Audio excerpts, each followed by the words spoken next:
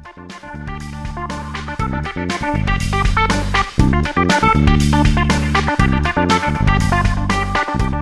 welcome to Zion. My name's Phil Strong, and it's just always good to be with you. I know that I'm here and you're there, but I just feel like it's great to be connected, and so I really appreciate you checking us out and watching what we're up to. If you want to know more about Zion, head across to our website, zionpeople.nz, and you can explore more about who we are, what we believe, and how we connect with each other.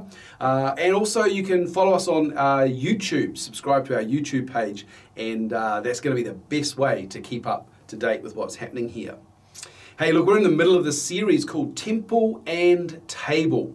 And I just wanted to maybe set up what I want to do with you today and just say to you how vital it is that we comprehend what God is doing. We've got to push past our paradigms. We've got to push past what we think, what we believe, or what we've experienced in the past. God has said to us, "See, I am doing a new thing. Forget the former and look forward to what I reveal to you. You have not seen this, you have not been this way." And so we're really exploring what that looks like under this banner, Temple and Table. And right at the beginning, I want to say to you, it's really, really, really important that we make sure we gather together around the table. What I don't want happening is for people to think, "Hey, it's great, we're not in the building," and they just take the week off church. They forget about Jesus. They go and they do shopping, they go to the lake, they get on the boat, they go to the beach, they go for a walk.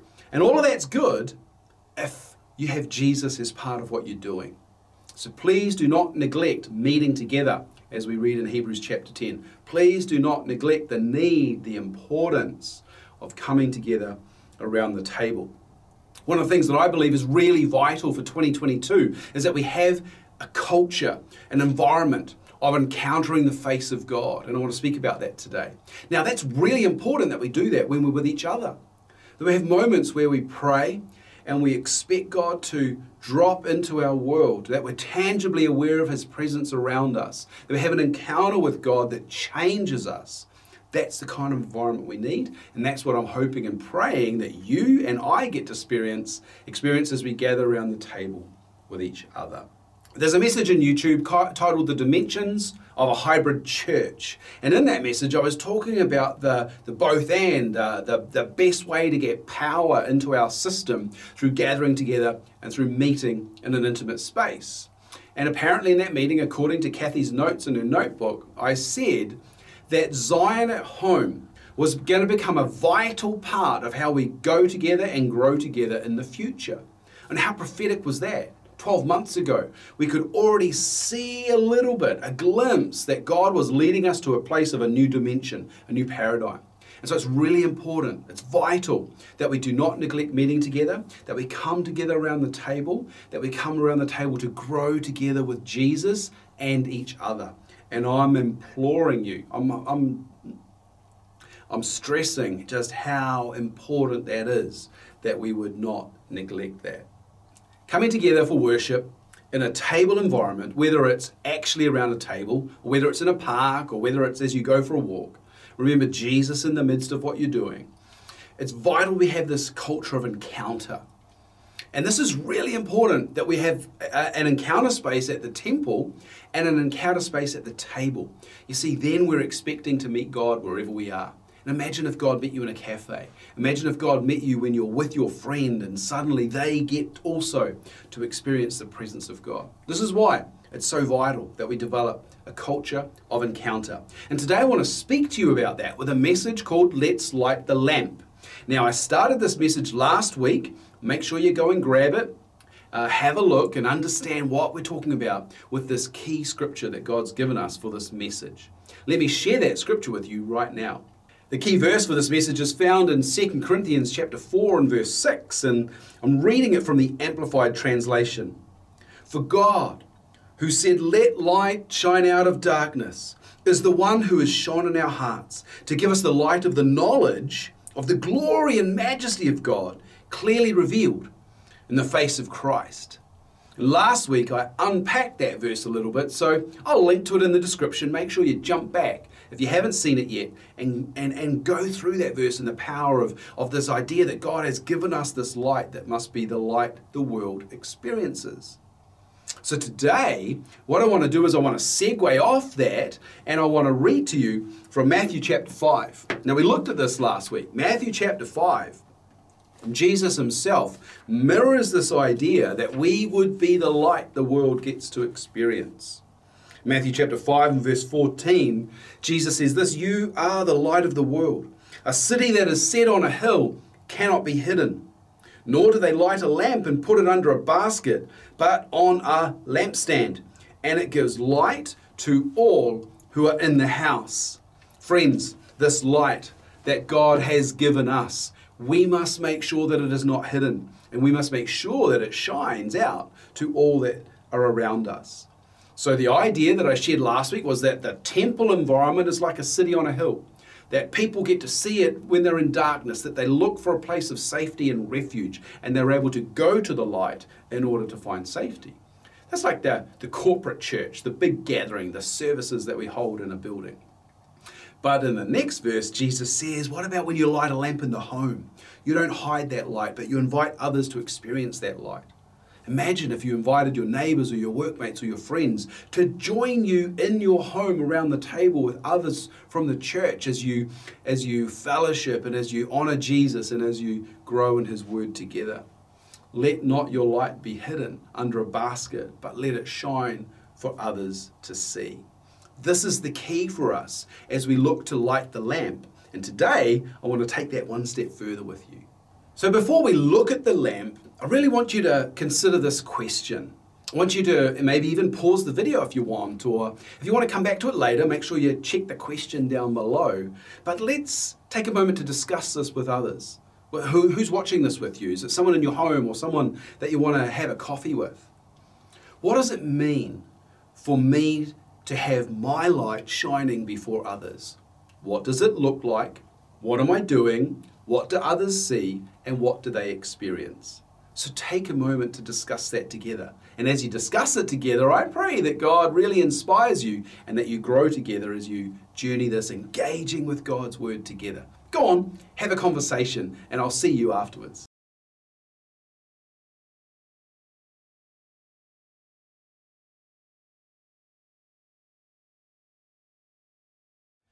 Now we get to the meat of what I want to share with you today in this message. Let's light the lamp. I want to talk about the lamp. I want to point to the lamp, and I want to give you an opportunity to unpack what it means to be the lamp. In the Old Testament, Moses had significant encounters with God on the mountaintop. One of those encounters, God gave him the blueprints for a tabernacle, for a place of dwelling, for a place of worship, where God and his people would connect together. This tabernacle was structured in a way that allowed God's people to prepare, to connect with God, to participate in the relationship, and then to come face to face with his presence. Now, in the Old Testament, there was a big gap between those that were called to be priests being allowed to be with God and those that were the people, and the priests did that on behalf of the people. But thankfully, Jesus Christ came to tear down the veil, that we would be invited into that place where we too can experience a face-to-face encounter with God. Remember, our goal, our desire is that we'd have an environment of encounter. So we, as God's people, can prepare to come before him. And that's like the outer court of the tabernacle. We can then participate in the act of worship, which is the holy place. And then we get to move into the Holy of Holies, which is about face-to-face encounter and presence with God, sharing his breath, having his life, his spirit change and transform us, that we would radiate his countenance. Because God's given some of his glory for us to share, and that's where we encounter that. What I want to speak about today very specifically is the menorah. It's the lampstand that we find in the holy place. Now, if you want a more detailed description of the way into the holy place in the Holy of Holies, then I'm gonna put a link here to an excerpt of a message that I shared last year in embracing holiness, and how under the Old Testament there was a ritual, there was a pattern, there was behavior required to encounter God. Praise the Lord. Thank you, Jesus, that you came, that we don't have to follow the law in order to encounter you. And there's a link to that because you want to grab an understanding of God's pattern that he's got for us and to come into his presence and have an encounter with him. So that's for you in the description below. Today, I want to focus specifically on the menorah. And the reason I want to do that is I want to unpack the light that God has given us, the reason we would want to light the lamp. What is our motivation for even understanding more of God's ways? Let's get into that and let's dig deep. Once we've digged deep, once you've got some things to discuss, what I'd really like to do is to highlight the whole main point of why I'm talking about this. So let's do the detail, going to give you some time to discuss it, and then I'm going to get to the main point. We find the menorah, the lampstand, talked about in Exodus 25. So if you got your Bibles, jump across to Exodus 25. 1, 2, 3, Genesis, Exodus. So it's the second book of the Bible, Exodus 25, and we're looking from verse 31. So Moses is having this encounter with God, and God's giving him instructions on how he's to prepare the opportunity for people to worship God in their midst. And that's what we want to do too. So in Exodus 25 verse 31, the Lord says to Moses, "You shall also make a lampstand of pure gold." This is called the menorah. "The lampstand shall be of hammered work. Its shaft, its branches, its bowls, its ornamental buds and knobs, flowers shall be of one piece of gold. 6 branches shall come out of its sides, 3 branches of the lampstand on one side, and 3 branches of the lampstand out of the other side. 3 bowls shall be made like almond blossoms on one branch, with an ornamental knob and a flower. 3 bowls made like ornamental blossoms, like almond blossoms on the other branch, with ornamental knob and flower, and so for the 6 that come out of the lampstand. On the lampstand itself, 4 bowls shall be made like almond blossoms, each with its ornamental knob and flower. And there shall be a knob under the first 2 branches of the same, a knob under the second 2 branches of the same, and a knob under the third 2 branches of the same, according to the 6 branches that extend from the lampstand. Their knobs and their branches shall be of one piece. All of it shall be hammered piece of pure gold. You shall make 7 lamps for it, and they shall arrange its lamps so they give light in front of it. And its wick trimmers and their trays shall be of pure gold. It shall be made of a talent of pure gold, with all these utensils. And see to it that you make them according to the pattern which was shown to you on the mountain." Here we have this elaborate menorah lampstand. Think of like a candelabra that stands as tall as a man. And it has 7 branches that reach up to these lights that are above. You just Google menorah and look at some of the images of the Jewish lampstand, the menorah. As per the scriptures here, we see that it has 7 branches. Now what I want to do is I want to point to some aspects of it. I want to show you how powerful this is, because God went to so much effort, not effort on his part, but effort on our part, to create such intricate detail. And there's got to be something in that for us. It's good for us to learn, it's good for us to grow. So let's look at 5 aspects of this menorah, and we might see why it's important that we as the lampstand would shine God's light. Let's look at the first one. The first one is in Exodus 25 verse 31. It says, "It shall be established of pure gold, 1 lump of pure gold." Now what is this? Why is this important to us? Well, in the scriptures, gold is something that is pure and refined. Gold is something that is precious to God. And we are like gold. So let's look at a couple of references that are going to pop down on the bottom of the screen here. The first one I want you to look at is something that Job said.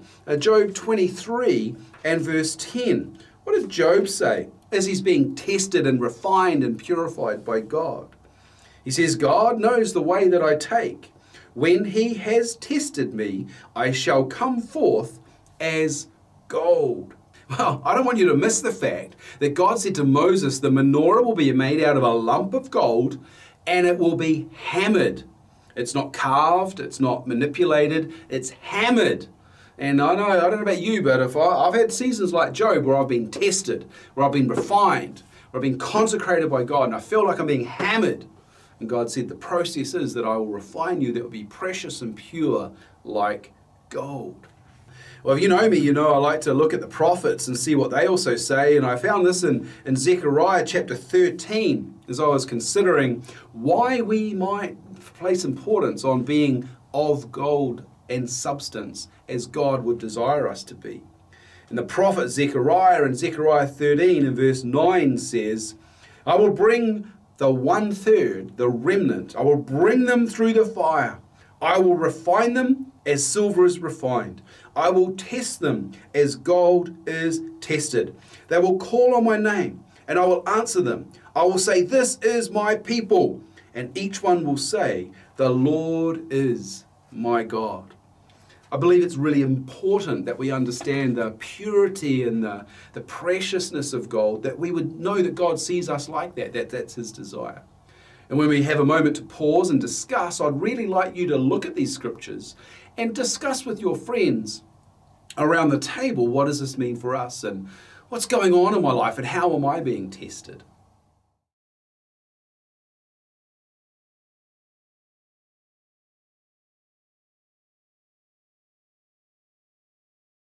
The second element of the menorah we read in verse 32, Exodus 25 and verse 32, is that it had 7 branches.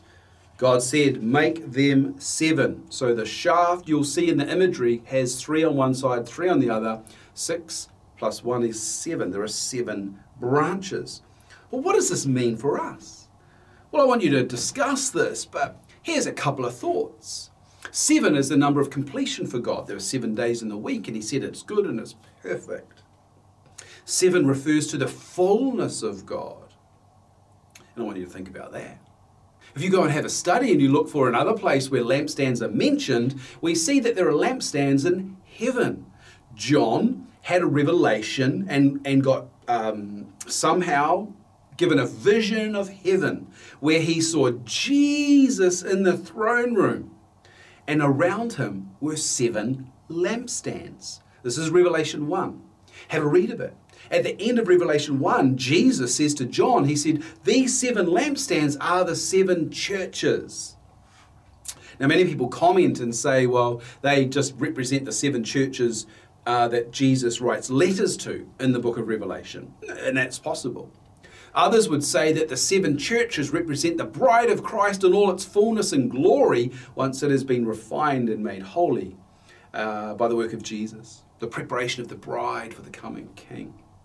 Well, however you want to look at that, we've got to understand that 7 is the fullness, and in fullness we require community. You're not an island, you're not one little light on your own. In Matthew chapter 5, we read a city on a hill. A city has many homes in it with many lights. The point is that we to come together. The second aspect that I've got for you, if you really want something heavy to chew on, is to go to Isaiah 11 and look at the prophecy Isaiah brings about Jesus who will come.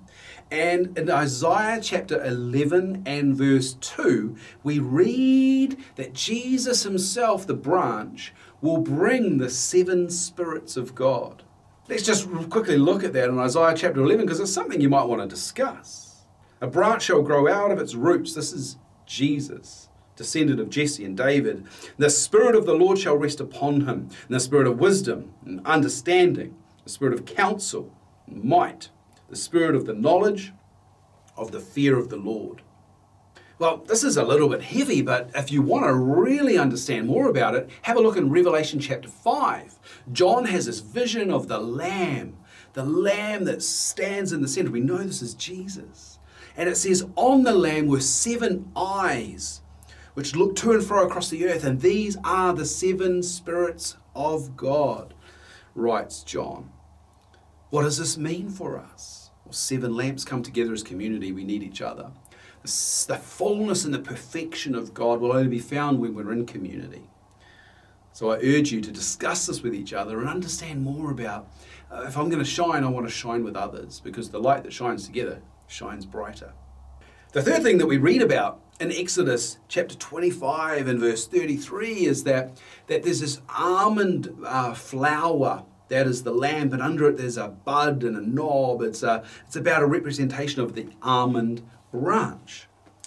And so I decided to study this, and why would God use the almond branch? Well, let's have a look at this almond branch. We see an almond branch appear when the people of God are grizzling about Moses and Aaron, his brother, who's been called to be the high priest.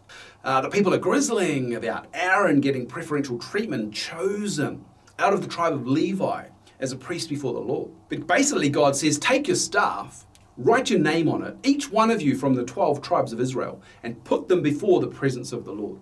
Come back tomorrow and see which one I have chosen. They will do that, and it's seen the next morning that Aaron's staff has budded. It was a dead stick, and it's got almond buds, and it's got almond flowers. It's got fruit on it. And Aaron's like, whoa, God will not be judged. God will not be compromised. And so this staff shows God's power to bring about his desire. The second time we see an almond tree referred to is in the beginning of the book of Jeremiah. And God says to Jeremiah, what do you see? And he says, I see an almond branch with it. And God says, well, see, this says that I am alert and I'm watching over my word and I'm willing to see it performed. And so biblical scholars would say the almond branch represents God's faithfulness. So in this lampstand, we see the almonds represent God being the sovereign Lord and God being the one who is faithful over his word. What does that mean for you? Why don't you pause the video and discuss that with your friends? Why don't you talk about how God has been faithful in your life and encourage each other with the testimony of Jesus Christ and the power of God working in your lives?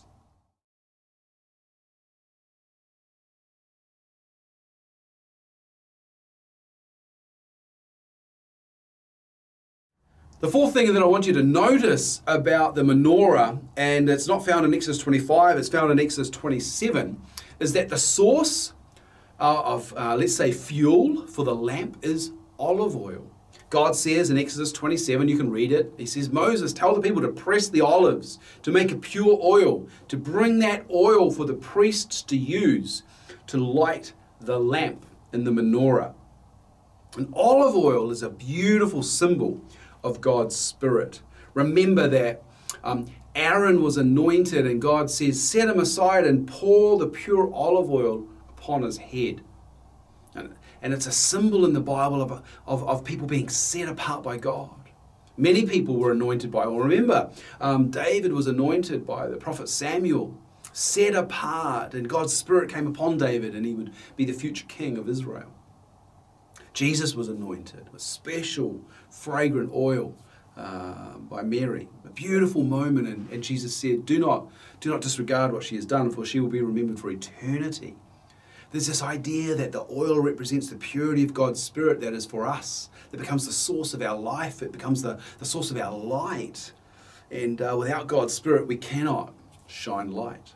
And finally, the last thing that I want to show you in this Exodus 25 is it says here in verse 37, you shall make 7 lamps, and they shall arrange its lamps so they give light in front of it. This idea that there's a projection of the light that comes in order that it would light the way for others. It's a minor point, but the point is this. God has given us his light in order that it would make a way for other people. So as you begin to discuss this, what I want you to think about is, how is my light shining in front of others? You think about the preparation to worship God outside the tabernacle, the coming in to participate, and we are the lampstand, shining God's light for others to find their way to God's presence. How are you shining your light? Where is your light shining? And how can others experience it? Why don't you pause the video, check the questions below in the description, and have some conversation about the menorah and what it means for your life.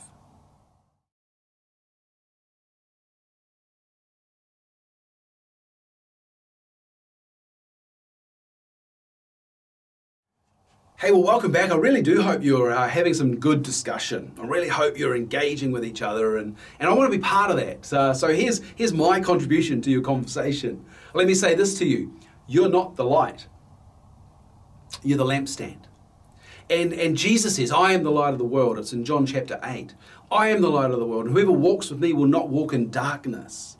We've got to remember that without His Holy Spirit, without the anointing of His oil, without His purifying us, that we would be made precious and pure, to be set apart by Him, that there can be no light. I mean, He's light, but He's called us to be the light, like a city on a hill, like a lamp that's lit in a home, that it would light up the whole house and cause others to see.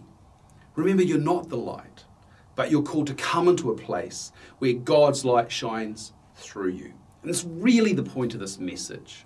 What is the point? The main point is that we would be God's light to others, that we would open up the way for them to come and find God for themselves, that they would discover a relationship with Him, they'd be able to come face to face and have an encounter with Him, that their lives would be transformed by His love, His grace, His power, because your light shined the way for them to find Him. And all of this is possible, as demonstrated by the menorah, only if we light the lamp. And this is what made this menorah so significant for me in this concept of the table in the temple, is that there's a discipline required as evidenced in the scriptures. In the book of Exodus, you would see that Aaron and his brothers, the Levitical priesthood, must tend to the lamp. And so what I'm closing with here is a challenge for you to say, let's get the lamp lit, but let's make sure it stays bright. And just in the same way that Aaron and his brothers would take the olive oil and make sure that it was topped up, that it would burn throughout the night, that the light was constantly shining, so too must we always remember that we must tend to our lamps. What does this look like? Spiritual disciplines, spiritual obedience, spiritual submission, journeying with God and with others in order that your light would continue to shine. As I close, I really want to point this back to your discussion time. I want to think about being vulnerable with each other and saying, look, this is where I'm really struggling to keep my light shining bright. Would you help me? Would you pray with me? Would you hold me accountable? If you remember in last week's message, Let's Light the Lamp, in the first part, right at the end of the message, go and have a look at it again. I shared about this idea that we would develop between ourselves a sacred space. And a sacred space only comes when you're vulnerable. A sacred space only comes when you're open with each other. A sacred space is developed through vulnerability, that we establish through trust, that we do love each other, we're not going to kill each other, we're not going to harm each other, we're not going to judge each other, but we really do care about the other person growing with Jesus, and that we can be a part of that. So I'm encouraging you to be vulnerable, to be honest in your discussions, and the fruit of it, I can promise you, is a vulnerable environment that leads to a sacred space, and a sacred space is truly a blessing. So take time to speak with each other, take time to pray with each other, take time to light the lamp with the presence of God and the anointing of His Holy Spirit, and to keep the light shining bright. And I reckon the best way for you to do that is to do that with each other. As I close, I just want to give you 2 simple questions that you might want to add that might help you with your discussion. What does this mean in my personal faith walk? What do I need? And what am I holding myself to do differently? And the second question I'd like you to ask someone is, how can I help you in your walk? Be the one who wants to help. Be the one who's willing to listen. Be the one who's willing to pray. The one who's willing to follow up. As we do this together, we become stronger together, and the light will shine brighter. The light that shines together shines brighter in the community. Hey, may God richly bless you as we go on this journey of temple and table. I hope you're having some great discussion time, but make sure once this is finished that you take an opportunity to get with someone, talk about it, and grow together. Hey, my prayer is that you would go through this transitional process that's shown to us in the tabernacle, that you would prepare through bringing an offering of sacrifice and remembering Jesus and all He's done, that you'd participate in the act of worship in this holy place. And then finally, you'd get to experience the Holy of Holies, the face-to-face relationship with God. My hope and my desire for each one of us is that we'll have a culture, and it's normal for us to have encounters with God face-to-face, where we're radically transformed by His love and His grace and His goodness, and that we'd invite others into that space. So go on, push yourself, and experience God in a new way this week with someone else. God bless you, and I'll catch you soon.